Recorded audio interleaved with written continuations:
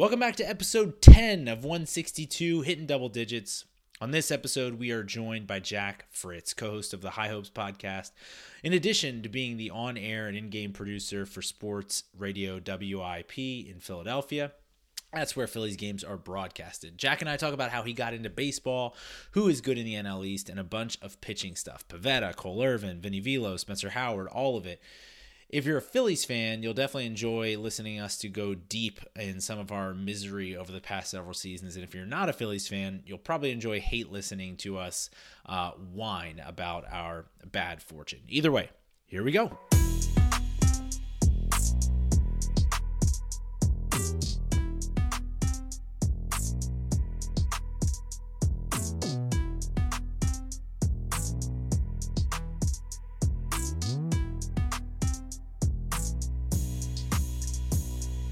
All right, we've got Jack Fritz with us here on this episode of 162. Jack is the afternoon producer on sports radio WIP in Philadelphia, the legendary radio station I grew up listening to.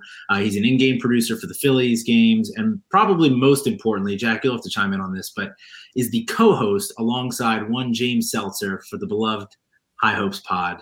Jack, thanks for joining us. I'm excited to be here.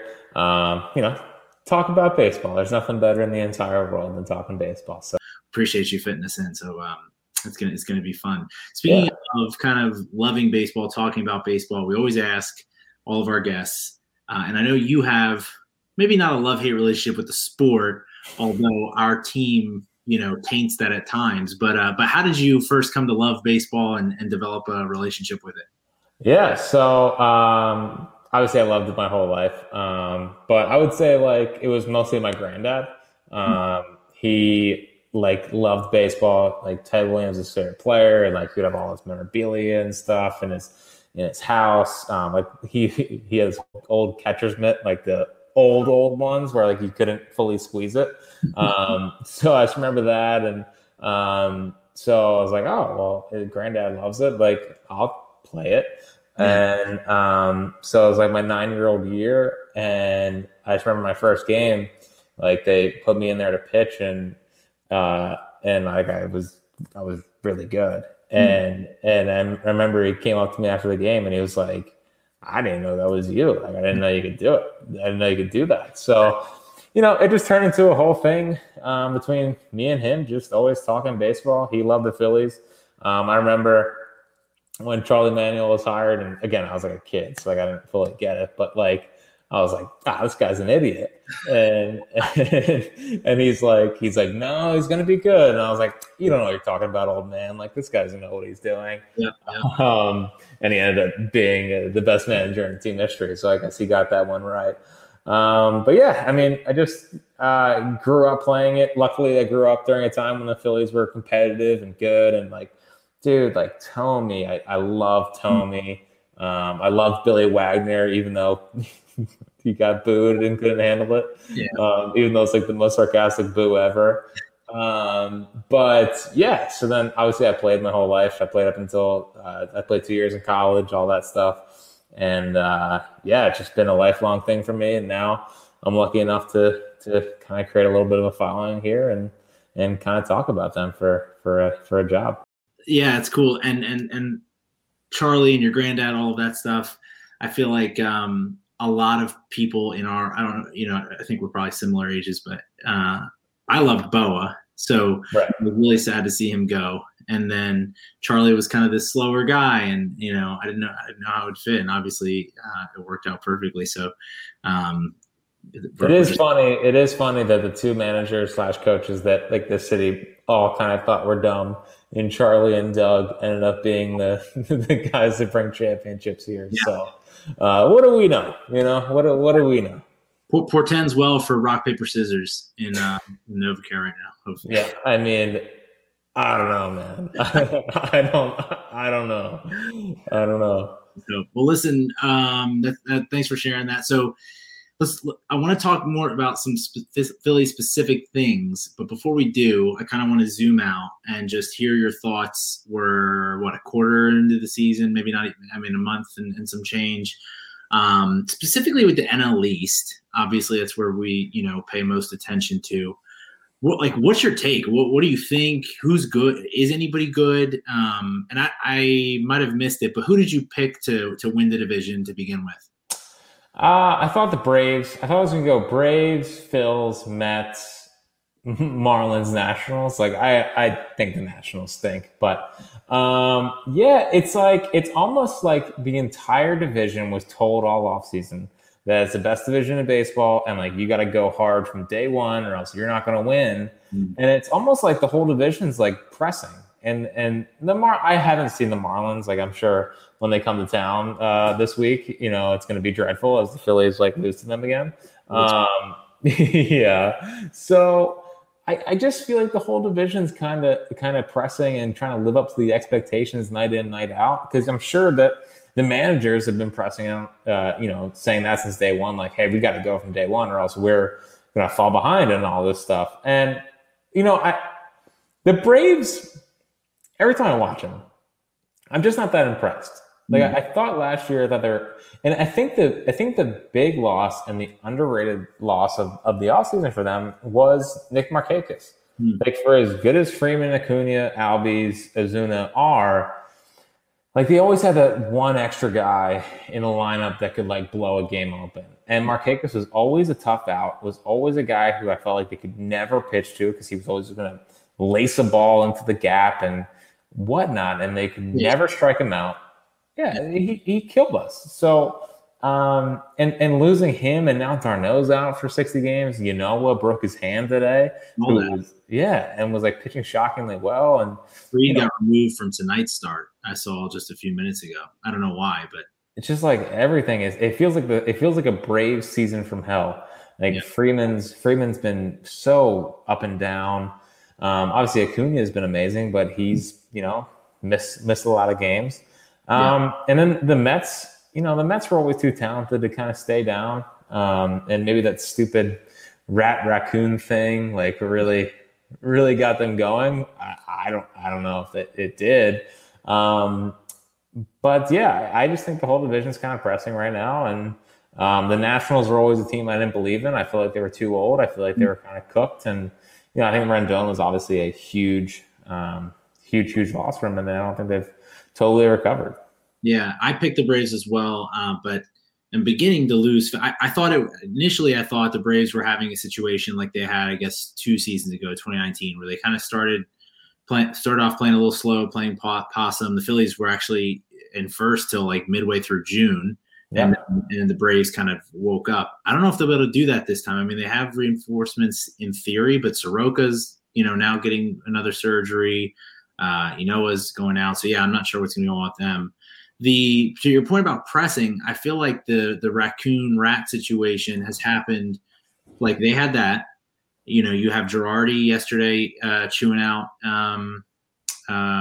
Segura. Yeah. So I think it is kind of happening throughout. I think it's a good point that these guys all came in ready to, we all needed to stake out our territory. The Phillies especially, can't start slow because we don't have the young talent come up necessarily. So and I'm with you. I'm with you on the Braves. Like I don't think they have the firepower this year to like everyone's like, oh, the Braves are going to go on a run. It's like with what? I mean, like even when the Phillies lost 2 or 3, it was like it was Acuna. I forget who was in the 2-hole, but then it was Freeman, Albies, Ozuna, and then after that it was like. I guess Austin Riley, who I still think stinks. And Dansby Swanson only hits against the Phillies, so he's a wash. But I saw the lineup and I was like, after 5, their lineup's nothing special. No. They don't have the firepower that they've had in years past. The bullpen's, I don't know, you're banking on Tyler Matzik being a major reliever for you. I'm gonna get some fierce hate about this because I already get hate about Braves talk, but it's just 100% true. Also, no one really talks about it, but they definitely miss Melanson or Melon, however you say the closer. Melanson. That was a huge loss for them under the radar. They just kind of let that go, and now they signed Shane Green like he's gonna do. I agree with you. I don't think it's there for them this year. The Mets, we'll see, but it is a weird start to the season. All right, moving to some some Philly stuff and specifically some pitching stuff, because I know that's really what you care about. Shout out 2 years of eligibility still remaining. Who knows if we could call up at some point? Like, it could happen. If Tebow can do it, I can do it. That's right. Maybe Tebow needs to do it for us. But so a few things. Let's start off on a good note. I would say Pivetta. You were right. I feel like a lot of people probably gave you a lot of hate, me included.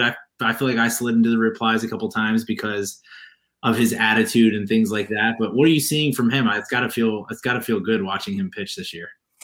What's funny is like when I watch him, I'm like, this is gonna last. Like, and maybe he's pitching better recently, but because I watched like religiously the first 4 starts and like he was doing well, but it was like a lot of walks and still only got 5 innings and like I was like I don't know. The slider's been a game changer for him. Like he didn't have this pitch last year. Like he was still or even last year, the years past, but he was more like a curveball, fastball guy. Changeup obviously was just brutal and drove me crazy, but the slider is legitimately disgusting. He's been spotting it to both sides of the plate, and it's been a game changer for him. He's not using the curveball as much. He's been kind of fastball slider playing off each other, and he's been good. I mean, it's not like dominant. I think Chaim got a little worked up when he was talking about him being the next Glass now. And also talking about himself being the next. No, that was DeGrom. Compared himself. Oh yes. You love to see that. I mean, listen, that's the mindset sometimes you gotta have. So whatever. I didn't see the whole work up over that. But yes, it does feel good being dead right about Pivetta. I tell you what though, man. People don't forget. I mean, I got just destroyed for like 2 years, and it was exhausting. It was freaking. I was so glad when he was traded, just so I didn't have to deal with it anymore. Like him going elsewhere and succeeding was like the perfect scenario for me, and he's doing it, so it's great. But we had some moments there. You mean he was with us? You mean? Well, no, it was the Phillies. It was just dreadful because people would just be like every time he allowed a run, he'd be like, people would just be flooding my mentions with "You're an idiot, way to go, he did it again, like he sucks." It's like, oh, okay, like I get it. Like the funniest moment to me was last year against the Mets. I want to say they were up like 13-2 in the 9th, and he came in and he made like a 13-8 game. And I tweeted he held the lead, and I remember this. Everyone just melted down, absolutely melted down. So listen, sometimes you just got to power through, and when you see a good opportunity to fire off a tweet like that, you got to power through, accept the replies, and just go for it. So, well, you've leaned into it. That I guess your Art of the Take pod has trained you. I saw your bad Philly athletes tweet today, and some number 9 slid in there, which was wild. But it's like sometimes I wish people would have appreciated a good joke. Like, I mean, like I've hated Foles forever, and like I know what he did. I get it. I just feel like he created like this idea that he was some great quarterback, and he's just not. He's not that good of a quarterback. I'm sorry, but it's just so. He had a magical run, but he's a 3rd string quarterback on. And but people are still convinced, like, oh, gotta bring back Foles. So it's just sometimes I like poking him. All right, so I'm giving you props on Pivetta, but then I have to ask you about another former Philly. Oh no. Yeah, Southpaw doing it. I know. What do you see? Let me just ask you this, because I know what you're going to say. Probably, maybe he doesn't, because his stuff isn't like, I'm not sure how he's doing this. Really, Cole Irvin is who I'm talking about. If I haven't said his name, but is it just like Moneyball magic, or like how is he so effective in Oakland? Where I mean, he didn't even really ever lock down a 5th position in Philly. But it's clear right now, like you take him no doubt over Chase Anderson or the field, whoever's in our 5th spot. So what are you seeing from him? Well, his fastball velo jumped. I mean, like last year he was 89 to 91, and this year he's been 94. And it's just so funny because when Cole Irvin was coming through the system, everyone was rightfully saying, like, you need to throw harder. You need to throw harder. And you need to figure out how to strike guys out. And he was like, no, I'm going to just get guys out with pitching to contact. Right. It's like, sweet idea, man. Great. But yeah, so then this year he's throwing harder, but he's increased his velo without losing his command. He always had great command, and that was the calling card of him and all that stuff. Right. So, yeah, I mean, like the Cole Irvin thing annoys me because he was here when the velo jump happened, and they didn't think to say, "Oh, you're throwing 94 now. Let's give you a shot." Right. Instead of trading you for cash, I mean, like, so be it that the fans think he sucks. Like, I was one of those people. Like, Cole Irvin was not a major league pitcher. Yeah. He just wasn't. But you have to get past that, and you have to objectively look at a guy with, whose stuff is clearly increasing. I mean, 94 is nothing to sneeze at when he can spot it wherever he wants. So, yeah, he's basically increased all of his stuff without sacrificing the command. And I think that's been a major win for him. And it's unfortunate it didn't happen here. It's frustrating because it doesn't feel like that really happens for anyone here recently. In the sense, no one makes that jump. Like guys struggle, they go elsewhere maybe. But yeah, it's definitely frustrating from a development standpoint. How much do you blame Arrieta for Cole Irvin's pitching to contact mindset? Is it to blame or just? I mean, Arrieta is another one who's like, he was so frustrating here. He was just not a fan. But I don't think Jake Arrieta was exactly a great influence on the roster. Yeah, I knew your opinion on him, and it does seem like some of that with him gone. I mean, at least guys are throwing hard this year. It feels. Well, listen, I genuinely believe that Caleb Cotham is fantastic at his job, and Velasquez has been good this year. You start to see him start to use more of a 3-pitch mix, which he's always been a fastball guy. Whenever he gets down or behind in a game, but he's actually using his other pitches this year, which is great. Wheeler's been good. Eflin's been good. Noah's struggled on the road and whatever.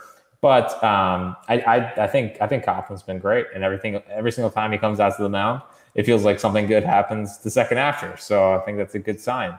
But what do you think of Vinny Velo? Do you see him locking down? Is he just good? Is he just doing it now for the first time? Well, I don't know if we can go that far. I would love to be like, yeah, all in, but we've seen in your Twitter bio. Well, listen, we don't want to ruin his career. We don't want to, we're in a good spot with Vinny Velo. We don't want to ruin it. But, with him, if he can keep doing this and he can keep sticking to the game plan and not just reverting back to trying to blow fastballs by people when he's either down a count or down a start, like with Vinny, he needs his off-speed pitches to be located and strikes so that his fastball looks better. Because if he's not getting those pitches over for strikes, then people are just going to either wait for his fastball or spit on everything that's not in the zone and work walks, and he'll nibble and all that stuff. But right now, when he gets behind 2-1 a count, he can flip over his slider. When it's 2-2, he can mix in a changeup, then go fastball up, and it's hard to square up. So it's a good plan. It's just like he's never stuck to plans in the past, and I hope that this year he does because it's working well for him because the curveballs, sliders, changeups off of the fastball are making his fastball look better, and it's just better pitch sequencing. And I hope he sticks to it because if he doesn't, we'll be right back where we've always been with Vinny Velo. Right. If it's not him, or even if he continues, I could see with what they seem to be doing with Spencer Howard, it seems like they're trying to groom him to get into that spot. What did you think of their plan with him coming into the season? It seemed, I don't know. I was surprised he wasn't a starter to begin with, and now all of a sudden, we're struggling, and so let's stretch him out. What do you think of that? Just coming into the season. Well, I do think it's unbelievable that they are not wanting to start their number one pitching prospect because of Matt Moore and Chase Anderson. So seems like flawed logic. When you said Matt Moore, I thought it's not Matt Moore, it's Drew Smiley, because they are one and the same to me. But except Smiley got like $11 million from the Braves, which is ridiculous. When people said he was Cliff Lee. Yes. It was like Gabe, relax. But with Spencer, the whole.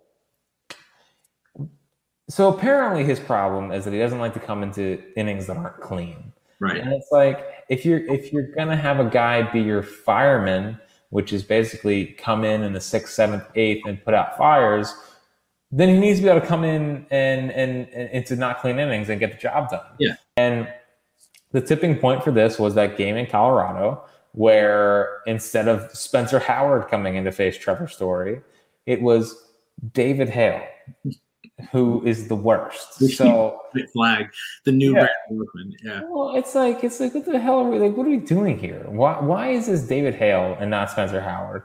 And then we figured out after the game, Girardi was like, yeah, he doesn't like coming into not clean innings. And they're like, oh, guess we should have figured that out earlier. So we'll send him down and make him a starter. It's like, what's the plan here? You're going to ask the guy if he can do it or not, then whatever. So I guess this is the next best option, is having him just give him 4 innings and say, great. Do I like that from our number 1 pitching prospect that's 24 years old? No. But I guess that's the best case scenario at this point. Yeah. It's just it's weird because he wasn't great last year. I think everybody saw that, but he showed enough stuff to where it felt like he could take a step this year. And then the weirdness that we haven't hardly seen him really, combined with the ambiguity that is the back of the rotation, just feels like there was maybe it's the new regime coming in or whatever, but it seems like some lines got crossed. But I guess we'll see what happens. He's supposed to be stretching out. He's made a couple of starts. He should be coming up pretty soon, right? Well, he's been on the same line as Chase Anderson. So they've been starting on the same day as the last 2 weeks. So maybe. But what do you do with Chase Anderson? Are you paying him and Matt Moore $7 million to be mop-up guys? It's years. Yeah. I mean, I agree. If the best case scenario is Spencer Howard comes up and is like pitching like a number 1 pitching prospect should. So, Vinny Velo and him are probably the 2 best options right now, and it's better than freaking wasting time with Moore and Anderson. No, I totally agree. I mean, I think though saying that out loud kind of leads into I have 2 more questions for you. This next one I'm not feeling great about after that, but knowing that an unsure Howard and Velo are your best options, where do you put the Phillies playoff chances, or kind of how are you thinking about that? Because the last question is going to be about deadline aspirations, but I think how they're viewing themselves in this season is going to impact that. So where do you see that? Yeah, it's so hard. I guess I don't know how to feel about them from this standpoint. Like, how I personally think about them is I think about them a lot like I thought about the 2018 and 2019 teams that were in first place for a lot of the year, and it's like, yeah, they're in first place, but they're definitely not that good. Right. But like, there's 2 camps you can be in. That camp, or the camp where you're looking at the thing holistically and say, hey, they're 21-20. They're a game and a half out of first place. You have some guys in the lineup that have not lived up to expectations so far. You expect them to kind of figure it out, trust the back of the baseball card, all that stuff. You have Archie Bradley coming back to the bullpen. He's a good bullpen addition. He was supposed to be a major piece heading into the season. Maybe that kind of rights the ship there. And if you have the 1 through 3 of Eflin, Wheeler, and Nola, that's pretty good. And then whatever Spencer Howard is, if Velasquez can pick it up, like, sure, you could look at it from that side, but I just feel more like this is a flawed first place team, second place team, 1 game over 500 team. Could they win 84, 85 games? Yeah. And if they finish 500 again, it's like, what are we doing here? They're far too talented to be finishing 500. But I think 84 to 86 is right about where I think they're going to be at the end of the year. Yeah. So then, with that being said, aside from potentially making Andrew Knapp your everyday catcher, what do you see as moves that they can do to boost their odds? Man, people are so people really like take the nappy thing very, very not personally. It's just so funny that that's now my thing. Is that like nappies? Like now my thing is I love Andrew Knapp. Which I mean, you didn't, or I don't know what you'd say. He wasn't your favorite, I would say, right? I used to really dislike him, but I've come around him, and he calls a great game. I think he calls a better game than JT, and the team ERA is like 2.84 with him as the catcher. I think that says something. But yeah, like honestly, my dream deadline acquisitions are Kikuchi and Haniger from the Mariners. Like just talk about fixing two positions with you get a legit 4 starter in Kikuchi and you have Haniger who's leading baseball in home runs right now. Now, do the Mariners do it? I have no idea. I think if you asked them before the season, if they could shed the money that those two guys are owed because they're probably not winning the AL West, I get it. But they probably won't do that at this point because they're in it, and Haniger's leading Major League Baseball in home runs, which good for him. Helping my fantasy team. And I've always loved Mitch Haniger, and I've wanted the Phillies to get him forever. So it's good to see. But if I could have a dream trade, that would be it. Go over the luxury tax and all that fun stuff. Yeah. Yeah, I mean, it's weird because a lot of the teams that I feel like could be sell, like for instance, I think DeScalfani's on the last year of his deal. The Giants have a bunch of guys like that. The Cubs, but we're gonna trade for Marisnik and Arrieta. How's that sound? No, that'd be terrible. Oh man, Jake, he might get flipped for something, but I hope it's not to us. But the problem with both those teams and a bunch of others is like everyone's kind of treading water right now. Nobody feels that they're, the West is, who knows what's going on in the West? Who knows what's going on in the Central? So I think it's going to be kind of difficult. I am excited to see. We had a one of the Red Sox minor league guys on a couple of weeks ago. He was with the organization when Nebraska was there the first, for a while. And they were obviously very active always when Dombrowski was there. So could be some fireworks to see, but I'm not getting too excited at this point. Yeah, and it's a shame because it feels like we're gonna get a if we don't kind of trade deadline, and let's bring in Wilson Ramos and Asdrubal Cabrera and see what happens. It'd be nice if this team and hey, maybe the Segura Girardi thing sparks them and they go on a bit of a run. And you hope so. Yeah, so I mean, there's a lot of games to be played. There's a lot of season left, and I just want to feel a sense of hope with this team and not just the same old. Yeah, my thing is I get obviously way too. I mean, I'm still wearing 11's stuff. Chase is sitting here. Like it becomes too personal for me. And so like, I feel very, very empathetic about Bryce, and like, I just don't want to waste another one of his years. I felt that way back in the day too, with Chase and Jimmy and those guys before 08. And it feels like we're going to waste another one of his years, but hopefully something will turn around. We'll see what happens. Yeah, well, and given the season him and JT are having, it's like, our two best players are having two of their best offensive seasons. Let's step up around them, and everyone's just not at all. So besides Nicky Maton, the most clutch Nick in Philly sports history. There it is. All right, listen. Thank you so much, Jack, for coming on. Thanks for doing this after everything else that you've done today. We do a bit at the end. 3 strikes and we're out. And so having co-host of the Art of the Take pod in your bio, I'm going to make you just create at least one of the strikes. What's something that is probably an irresponsible take from you, but something that the listeners can hold on to as we say bye? Oh man. We Phillies related. Yeah, I know. This is This is a loaded question. I think Noble's the third best starter on this team. Okay. That's hard to hear, but probably true. I don't know if I totally believe it, but it's enough to you can make the case that he's the third best starter. Yeah. Behind Vinny and Eflin, of course. Okay. I'm just kidding. So sad. Behind Vinny and Eflin.